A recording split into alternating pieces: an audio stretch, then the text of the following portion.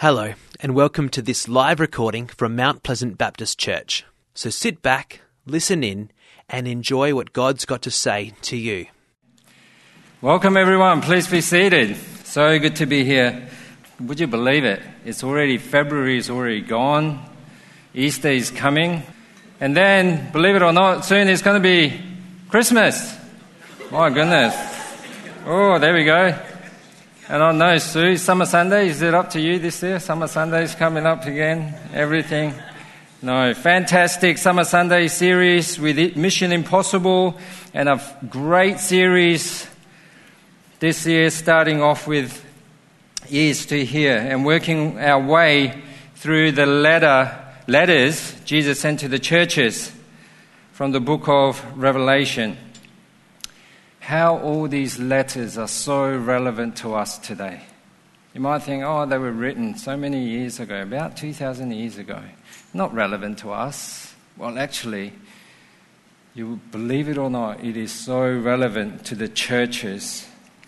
And I just pray that we will, as we journey through, that we will all ask the question, Lord, what are you saying to me personally, but also what are you saying to Mount Pleasant?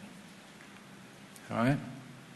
Let's ask that question, what are you saying to Mount Pleasant? As the church, what is it that you are saying to us? Now, we're going to be looking at the letter sent to the church at Pergamum, a great city in Asia Minor, a small metropolis in its time. Not was it only a great city, the population was big in education, and big in governance. It was built on a cone-shaped hill overlooking Caicus Valley, and Pergamum was located roughly 30 kilometers inland of the Aegean Sea along the Caicus River. And it was a model civilization of the Hellenistic civilization and a culture, and it was a beacon of learning, as it boasted a library of approximately 200,000, I reckon in those times, maybe scrolls and parchments, and maybe the beginning of books. Apparently it was about 1 volume per head of population, so 1 book per person. And it had the steepest amphitheatre of 10,000 seats in the world, steepest in the world, 10,000 seats. And then legend goes that it was the birthplace of the parchment. So these guys were quite bright and well educated, and it was a metropolis of its time. And because of its size and political initiative in allying with the Roman conquerors, the proconsul, the head of Pergamum, was granted the highest official authority. He was given the ius gladi. That was pretty cool, wasn't it? Ius gladi, the right of sword, a power, an authority to kill at will. All right? And that sword was the power of life and death, which we will come to it in a minute. And the more I meditate on this passage and I looked at it and I prayed on it, the more I realized the similarity of the persecution, of the struggle, of the things that the Pergamum church had faced was so similar to the churches of today, what we face with the current cultural and social settings of these times. So let's get started. Tonight, I believe Jasmine is going to read for us from Revelation 2, 12 to 17. Thank you, Jasmine. Revelation 2, 12 to 17. To the angel of the church in Pergamum, write, These are the words of him who has the sharp, double-edged sword. I know where you live, where Satan has his throne, yet you remain true to my name. You did not renounce your faith in me, not even in the days of Antipas, my faithful witness, who has put to death in your city, where Satan lives. Nevertheless, I have a few things against you. There are some among you who hold to the teaching of Balaam, who taught Balak to entice the Israelites to sin so that they ate food sacrificed to idols and committed sexual immorality. Likewise, you also have those who hold to the teaching of the Nicolaitans. Repent, therefore. Otherwise, I will soon come to you and will fight against them with the sword of my mouth. Whoever has ears, let them hear what the Spirit says to the churches. To the one who is victorious, I will give some of the hidden manna. I will also give that person a white stone with a name written on it, known only to the one who receives it. Amen. Thank you, Jasmine. Now, the letter to Pergamum begins with the acknowledgement of the difficulty of living in an environment so distinctly pagan, and a commendation for the church's faithful witness in the face of severe persecution. And Jesus says, I know where you live, and I also know where Satan has his throne. There are many explanations of the meaning where Satan has his throne. Now, the scholars debate about it. Some say it's the landscape, where it is actually the city is situated. It is the statue of Zeus that was there, a monumental figure that was there, or the way the people engaged in pagan gods, many deities, and also the imperial cult of worshipping Caesar. And of the 7 cities, Pergamum was the one in which church was most liable to clash with the imperial cult of worshipping Caesar, burning incense to Caesar as Lord and Saviour. And the concluding phrase of verse 13, where Satan dwells, is contrasted with the first clause of the commendation, I know where you dwell. It kind of accentuates the idea that light and darkness cannot dwell together in peaceful coexistence. So, no matter what we think of or understand where Satan has his throne to be, the thing that we can take away here is that the Pergamon Christians were living in a society where there were so much or so many other deities, other gods, other way of living, other idols in place. So for the Christians in Pergamon, it was either God, Jesus, or the other. You could not have two. So in the text it continues that Jesus writes as the one who has the sharp double-edged sword.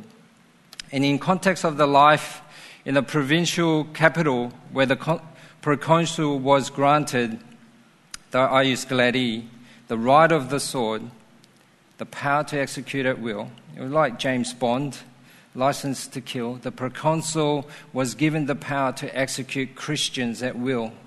And this was a dim reality that the Christians who lived in Pergamon at the time, a looming threat to the believers. And so Jesus introduces himself as the one who has the sharp double-edged sword, reminding that the sovereign Lord is the one who has power over life and death. He has the ultimate power. It is a reminder, it is an assurance, it is I who have that power, not the proconsul, not the Romans. And he commends them, like their brothers and sisters in Smyrna, he commends them. The believers in Pergamum, even though they had suffered persecution, they stayed true to the faith. And Antipas, the legend goes that he was a bishop at Pergamum, and he was called up by the proconsul to burn incense to Caesar. Antipas refused. He held faithful to his beliefs, and he was put on the altar, a big bronze bowl, and he was just roasted until he died. Yet he did not give up his faith. Jesus says, in the midst of all this persecution, you held to your faith. You stayed true to my name. Yet, while the church at Pergamum as a whole was commended for their perseverance through persecution, they are indicted for harboring a sect of spiritual compromisers This is the opposite to the church in Ephesus, where the overemphasis was on the internal doctrinal purity, which led to a lack of love and concern for those outside of the church. But here it seems that a de-emphasis on the doctrinal purity led to an over-identification with the world. Jesus says, there are some among you who hold to the teaching of Balaam, who taught Balak to entice the Israelites to sin. So they ate food sacrificed to idols and committed sexual immorality. Likewise, you also have those who hold to the teachings of the Nicolaitans. False teachers came into the mix and they embraced it. They accepted it. Now, I just want to pause and take a look at who Balaam is, because he plays a pretty big role in this. Now, Balaam was a prophet of God. He was a prophet of God, but he was a prophet for hire. He was up for hire. So Balak, king of the Moabites. This story, this narrative comes out in Numbers chapters 22, 24, and you can pick it up more of it in chapters 31 to 33. Balak sees that the Israelites, as they're coming into the promised land, they just cleaned out the Amorites. And he's scared. And Balak goes, what am I going to do? Actually, I've got a great idea. I'm going to call this Balaam. And I'm going to ask him to put a curse on the Israelites. Right? Say some bad things about them. And maybe God will put a curse on them. And maybe they'll die or something. So he sends his princes, 3 times he sends them to Balaam. And eventually Balaam comes because there's this great offer, right? I want you to read it because there's an interesting thing with a donkey in there as well. Anyway, he comes, but instead of cursing the Israelites, Balaam says, I can only say what God has told me to say. And he blesses them 3 times, and Balak gets really cheesed off. Really cheesed off. And eventually, it looks like, in this reading, it looks like Balak, wanting his dough, he actually gives, Balaam wanting his money, he actually gives Balak some advice. Befriend the Israelites. Don't oppose them, befriend them. Get close to them. Intermarry with them, and then have your way of life imposed on them, and God will punish them. Balaam's advice led to Baal worship in Peor, chapter 31 of Numbers, and he became a prototype of all corrupt teachers who betrayed believers into fatal compromise with worldly ideologies and spiritual unchastity. 24,000 Israelites die because of Baal worship. False teachings come in. Israelites embraced and live among when God said, no, don't do that. And so here, Jesus refers to Balaam of what he had done and equates to the people in the church, you are no different. Those who have taken on the false teachings, you are no different to Balaam, because you will actually take the ones who hold true to God's word, you will seduce them, you will entice them into sin.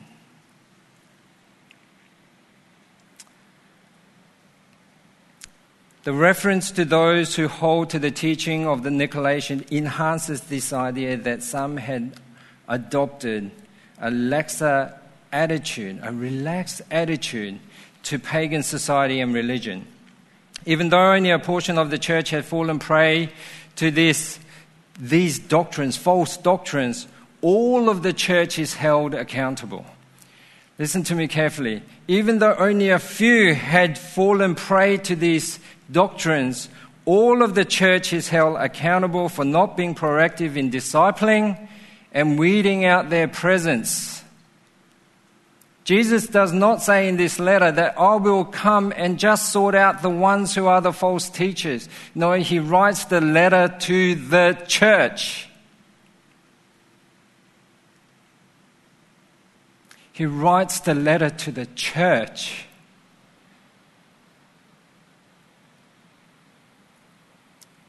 And in response to the church's laxity in allowing these spiritual compromises to pollute the purity of the Christianity, Jesus exhorts the church to repent. The church to repent. It doesn't say individuals repent. He says church, repent. For what is taking place within and amongst yourselves. And the Greek term here, metaneo, repent, means to have a change of mind, a change of allegiance. Yes, repenting means if you're walking down this way, you turn 180 degrees, you don't do that anymore, you walk down this way. It also means to change an allegiance. In the city where Satan had his vices, spiritual polygamy and the marriage of worldly ideologies and practice of the worship of the church was evident. It was an evidence of allegiance to Satan. Jesus was referring to that. Saying, well, if you are not for me, if you're not with me, if you're holding on to these false teachings, that's where Satan dwells. And you have embraced that. The church is commanded to reverse the laxity, the relaxedness, and to actively discipline those Christians who are engaging in these perversities. If you read 1 Corinthians chapter 5, you'll read all about it. If action were not taken quickly, the whole church could be captivated by these teachers. This problem needed to be rectified immediately. And Jesus' exhortation to the church at Pergamon is set against a vivid description of pending judgment. The book of Revelation is a revelation of Jesus Christ, who he was, who he is, and who he will be. If you take Jesus out of book of Revelation, you have no revelation. Jesus is the central figure. So whenever you engage in the book of Revelation, Jesus has to be the central figure. And Jesus, when he speaks and when he writes this letter, he is actually talking about the eschatological perspective, the eternal perspective. Why does Jesus say that? He loves us. When Jesus prayed, he said, I did not lose one except for the one who was marked. If our Father, if our Jesus, if our Lord was so desperately wanting and knowing that he did not lose, how much more will he give up to save all of us here tonight? He doesn't want to lose anyone. That is why he's writing these letters, not to judge us, not to put us into our spot. He's actually saying, I love you. I gave my life for you. Don't walk away. Don't go to those false teachers. Jesus warns the church that he himself will come soon to fight against the compromises with the sword of his mouth. And if they are still taking refuge within the church, then this judgment will not go well for the congregation. The imagery of the word as a double-edged sword and as emerging from the mouth of God is a dominant scriptural theme, particularly in the New Testament. Everything was created by God's spoken word, and everything is sustained by it. God's word is described in a number of ways throughout Scripture, sometimes with a positive connotation and other times with a theme of judgment. But his word should always confront us and it demands a response. Whenever we engage with His Word, we should have a response of what He has actually said about Himself, of who we are, of our relationship with Him. He demands a response. And in verse 12 of Hebrews chapter 4, it says this: "These are the words of Him who has the sharp double-edged sword. For the word of God is living and active, sharper than any two-edged sword, piercing to the division of soul and spirit, of joints and marrow, and discerning the thoughts and intentions of the heart." When Jesus returns, He not only will actually see us of what we have done, what we have said, but He will actually also see our thoughts and our hearts. Our thoughts and our hearts. And that is a promise that actually Jesus has set for us. And Jesus always frames His letters within a context of encouragement, challenge, and a promise. And He offers the other side of the eternal plan, incorporating the themes of sustenance, the hidden manna, and vindication of the white stone. Now, the hidden manna, if you remember from the book of Exodus, in the wilderness, the Lord God provided for the Israelites the hidden manna. And I truly believe that what Jesus is saying here is that in your times of persecution, in the times that you are living now, it is I who will sustain you. It is I who will carry you through. It's not by your strength, not by your might, not by your thinking, not what you can do, but it is I who will sustain you through these difficult times. I will give you the understanding. I will reveal things to you, the hidden things to you. It is I who will do it. It is Jesus who will do it.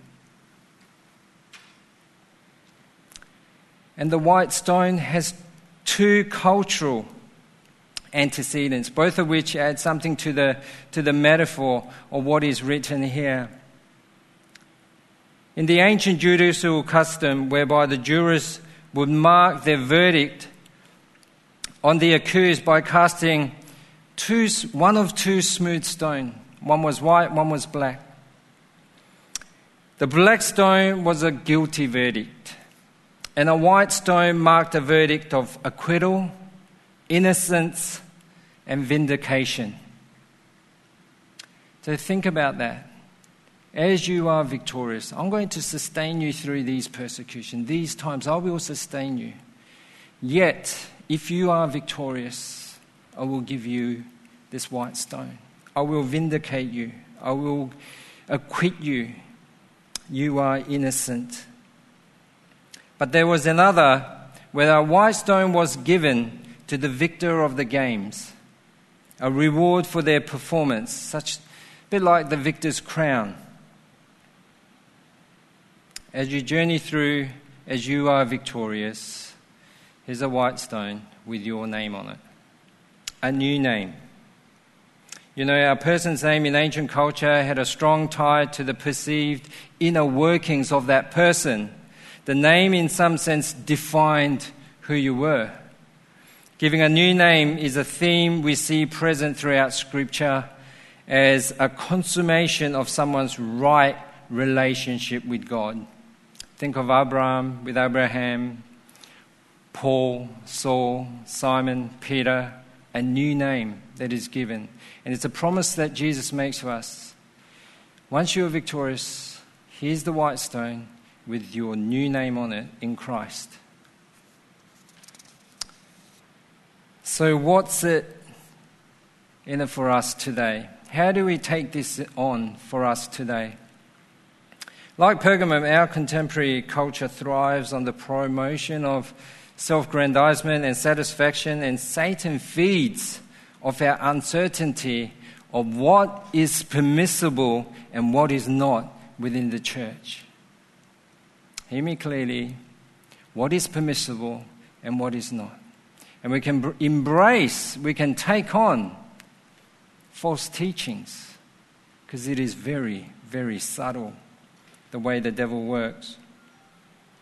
while we are to hold on to the gospel of grace with both hands, care needs to be taken to make sure that we have been set free from these sins that bounded us.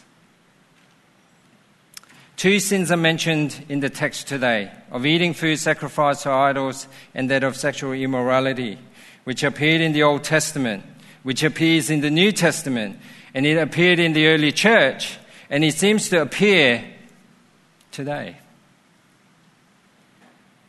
Pathway to them is a kind of temptation which is typical of worldliness at any stage in our history and in our times.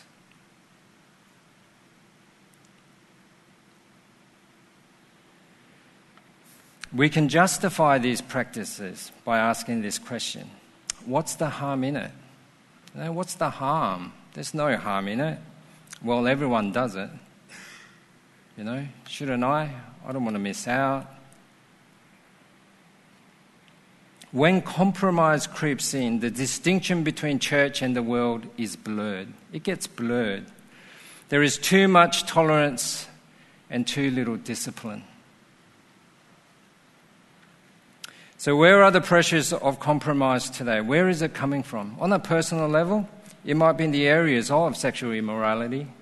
It might be addictions. It might be false teachings.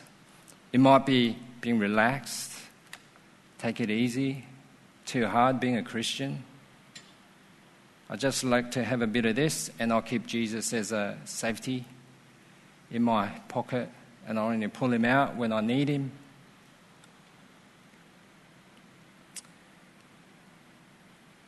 At a church level, we can see a term that I come across, progressive Christianity. Sounds good, doesn't it? Progressive Christianity. Actually, it just means church adapting with the times. Well, we don't want the pipe organs. We want the whole band, the whole worship team. Hear my heart in this. It's not wrong to move with the times, but where is our focus? Where is our focus when we are applying these things that have come over time to the church? We need to ask the question, well, are churches changing culture or is culture changing the church? Are churches changing the culture or is culture changing the church? Now, I come across this article. Yes, it's an American article, but I think it's relevant to all the churches across the world. And it talks about this, progressive Christianity. And I wonder if some of us might hear ourselves saying, yeah, I was a bit like that. Culture is shaping church. Church is a place. Church came to be seen as somewhere Christians go on a Sunday. Americans have become more reluctant to accept personal accountability and responsibility for being the embodiment of the church. It has become a place. It has become an event. Church evolved into a weekly production as Americans sought greater convenience and developed shorter attention spans.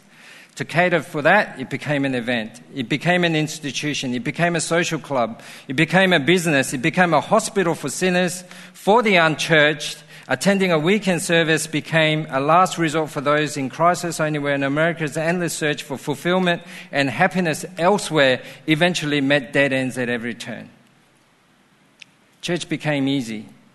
Churches began allowing congregants to abdicate evangelism to professionals as consumers came to expect excellent customer service, or I'll take my business elsewhere.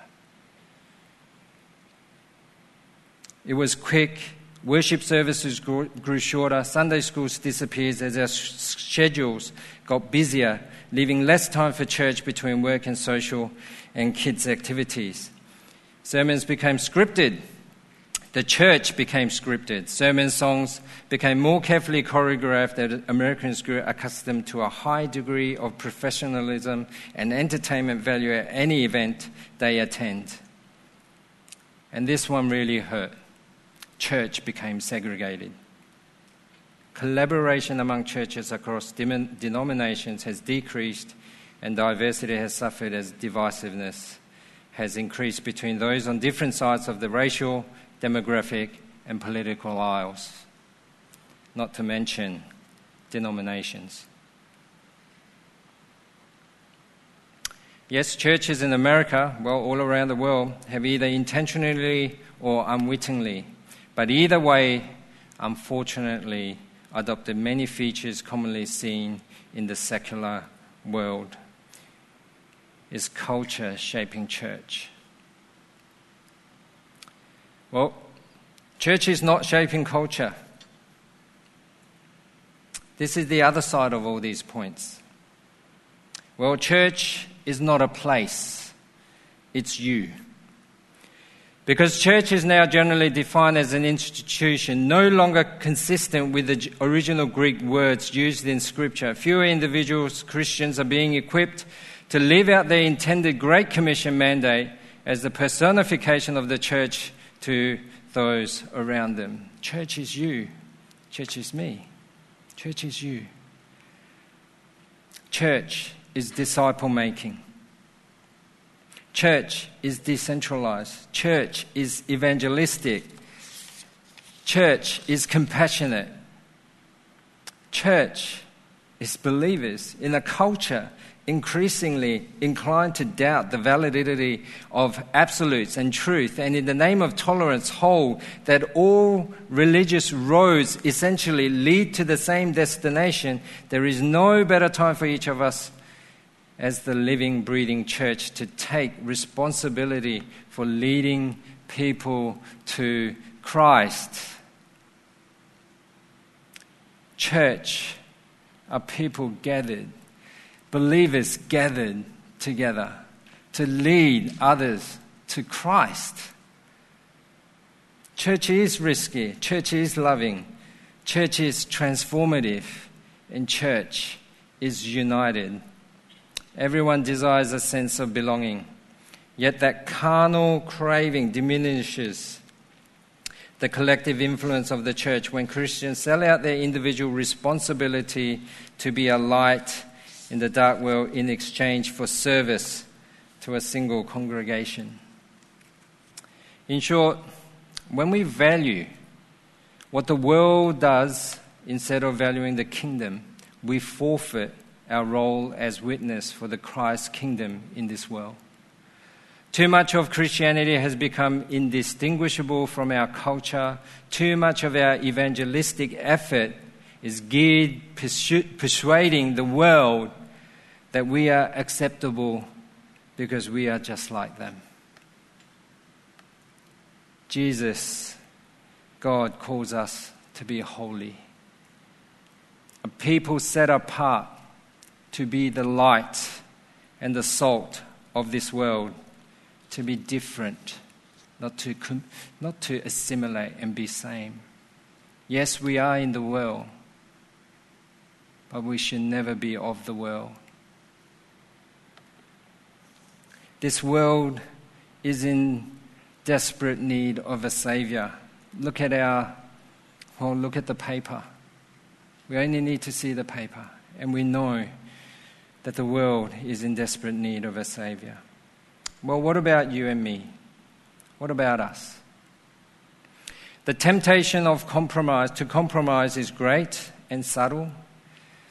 If it was really in your face and out there and blatantly obvious, then we will be able to pick it up. But it's not.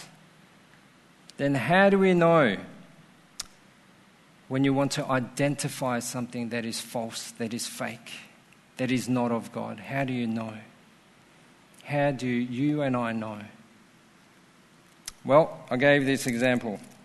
How do you know if this watch is fake? It's not something that I bought. I'll use back streets of Korea. in the marketplace, and $2, you go to the shop and they say, oh, I want $10 for it. And I said, no, I'll give you $1. You bargain. How do you know if this one is not a fake?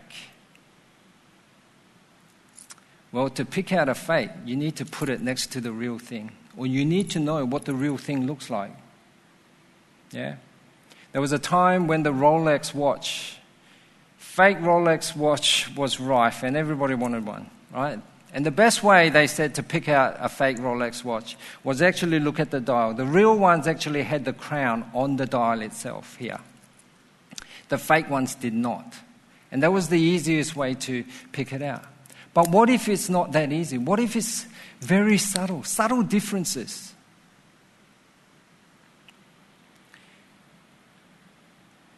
Well, we need to put it next to the real thing. The real thing. And I'll tell you what, to find what is wrong or what is not right and what is creeping into the church, that doesn't seem right.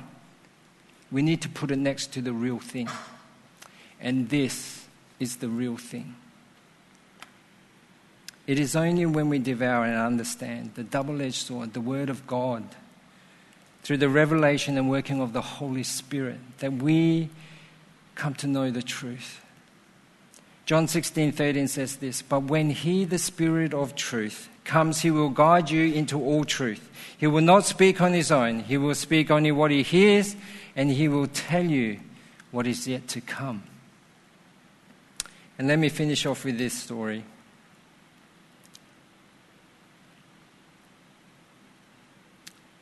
I was in prayer, and I've shared this with some of the leaders, youth leaders. And I said, God, I'm a greedy person, and I really like to see you face to face. I like to see you face to face like Moses did. I want to converse with you face to face as a friend does.